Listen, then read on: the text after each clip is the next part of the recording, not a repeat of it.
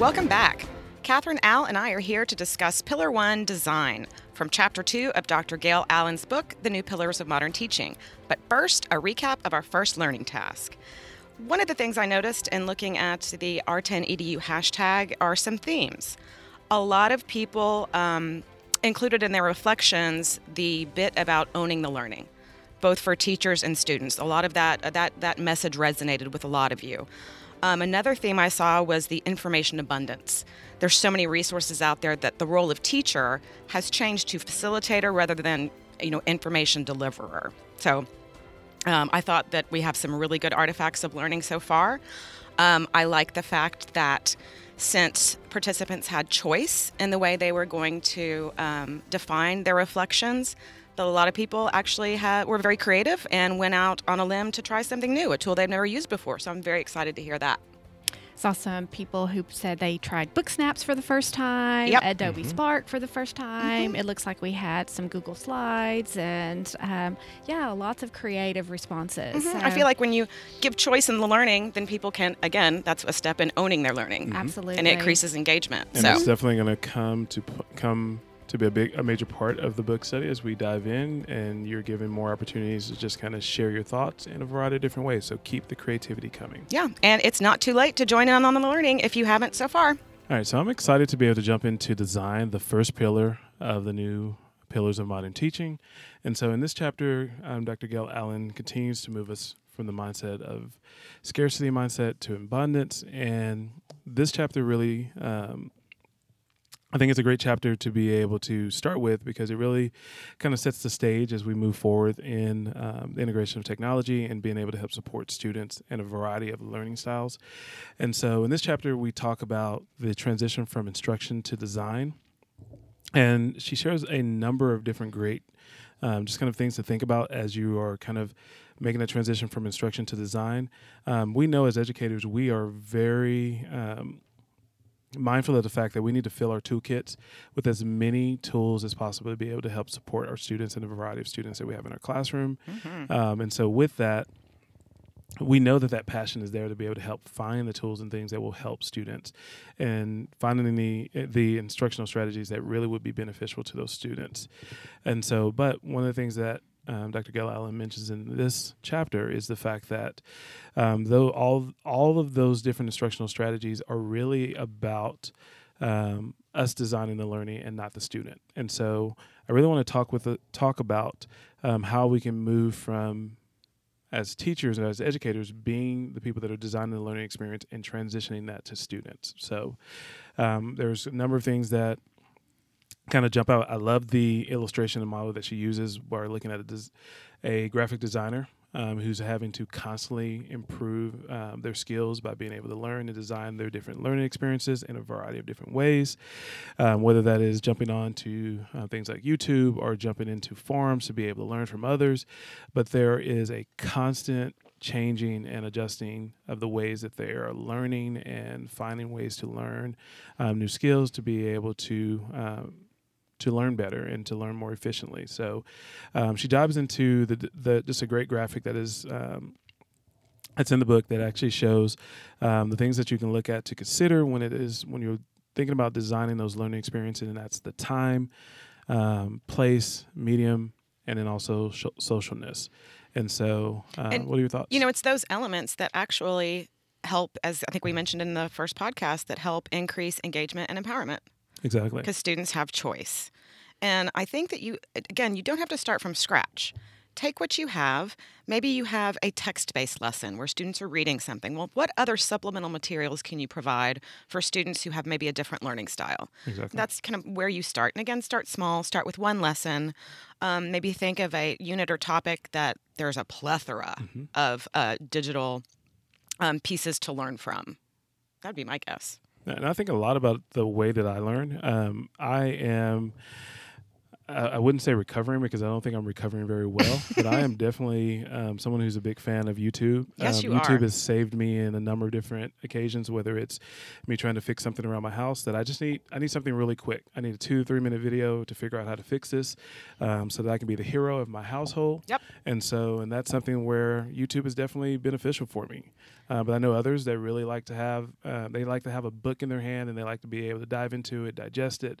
I know others that really love webinars. I love others that may have a larger block of time, so they really want something that's more of a long format that they can really dive deep into it and really reflect on the content, just kind of as they linger with the content that they're jumping into. So definitely keeping in mind the time and the different options that you can look at in being able to provide those opportunities for students. Well, and that's exactly the point of our learning task that we have for you, is for you to figure that out on your own. What are your preferences? And then once you know yours, you're going to be able to help your students decide their own design, their learning design. And, when I thoughtfully, answered those questions about how I learn best, it really opened my eyes to a lot of things. Mine too. I am not a video person necessarily. Mm-hmm. I would rather have text. Mm-hmm. And I am that person who needs a paper book because I need to highlight and write in it. Mm-hmm. I know that's still old school, but that's just what I prefer if I'm reading to learn. Mm-hmm. And so I kind of like to read, maybe even participate in an online course and kind of digest it before then talking about it and collaborating on how to move forward with that learning. It really helped me define, oh, yeah, that's why I like doing it this way. So that was really eye-opening. Well, and I just thought about how did we design our whole online books experience based on those 4 elements of powerful learning design. Thank you. Mm-hmm. So for this experience, what was the time? Mm-hmm. You can listen to the podcast at any time. Yep. You can read. If you get behind for one chapter, it's okay. Skip ahead if you need to. The place. Anywhere you want to. Right. In your car? Right. Yeah. And we have the resources online. We have the podcast. We have Twitter. So that's kind of the medium. Mm-hmm. We also have on our site the videos for the Twitter chat. If you've never participated in Twitter, you can see how to get onto Twitter. Yep. And then the socialness. As much as you want it to be. Yeah. Really. I mean, you can tweet your reflections, and that could be it. You don't necessarily have to respond to anyone else's if you choose not to, but that does help when you building community of learners and sharing ideas. Right.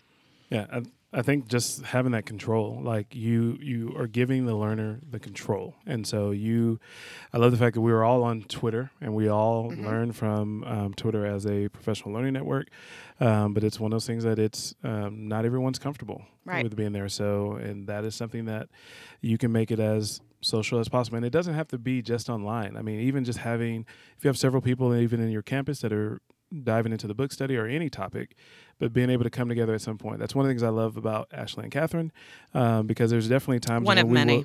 Yes, there's so many things, but it is definitely one of those things where when one of us dives into something and we have really got a chance to get our mind around it, we come together at some point and share kind of those things, and then it's fun seeing the others kind of jump into and go and start pursuing that knowledge as well and going deeper into it. And it really stems from the fact that we're learning from each other. We're learning and having an opportunity to be social and just coming together and discuss the things that we're learning. So I think that's a huge thing. And so, and then it helps. It helps us to be able to just kind of own the knowledge even further. So I think that's a huge thing to keep in mind. And sharing what you're learning, whether it's online or if it's in a face-to-face kind of informal situation with colleagues, is super important because we all benefit from collective knowledge.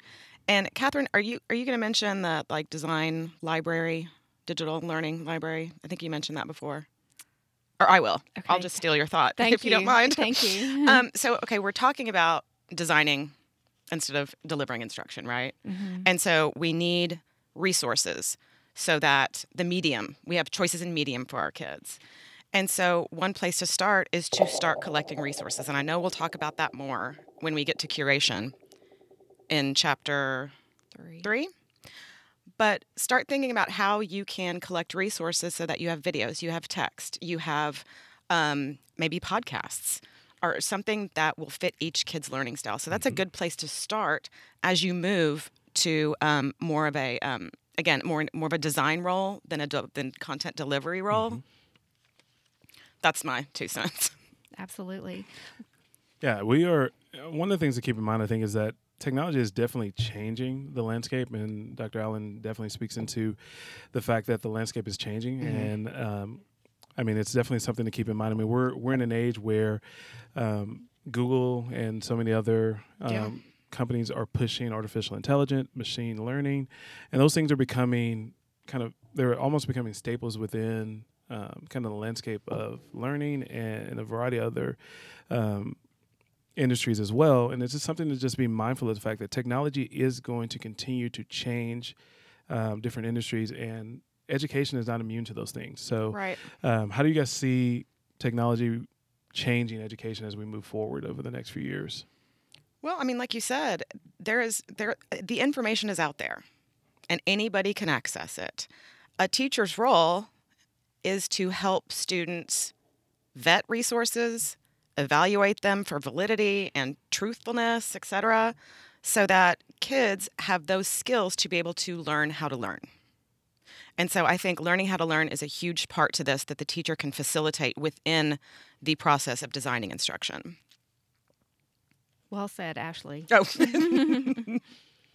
So as we definitely move forward, I just want to encourage everyone who's listening that this is not something just to think about with your students and what you can do with students, but also think about how you can determine how you learn best. And so there's a great opportunity for you to assess that within this chapter. So I would encourage you to take the time to be able to dive into that task and just learn learn about the way that you learn best.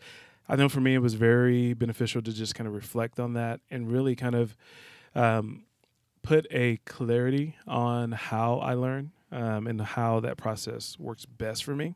I know Ashley mentioned earlier that she loves to have the hard copy. I'm definitely that way. I'm also the person that I love to dive into it with a hard copy, but then I love also being able to highlight within maybe the Kindle version and be able to quickly come back to those things that I've highlighted that I can access anywhere.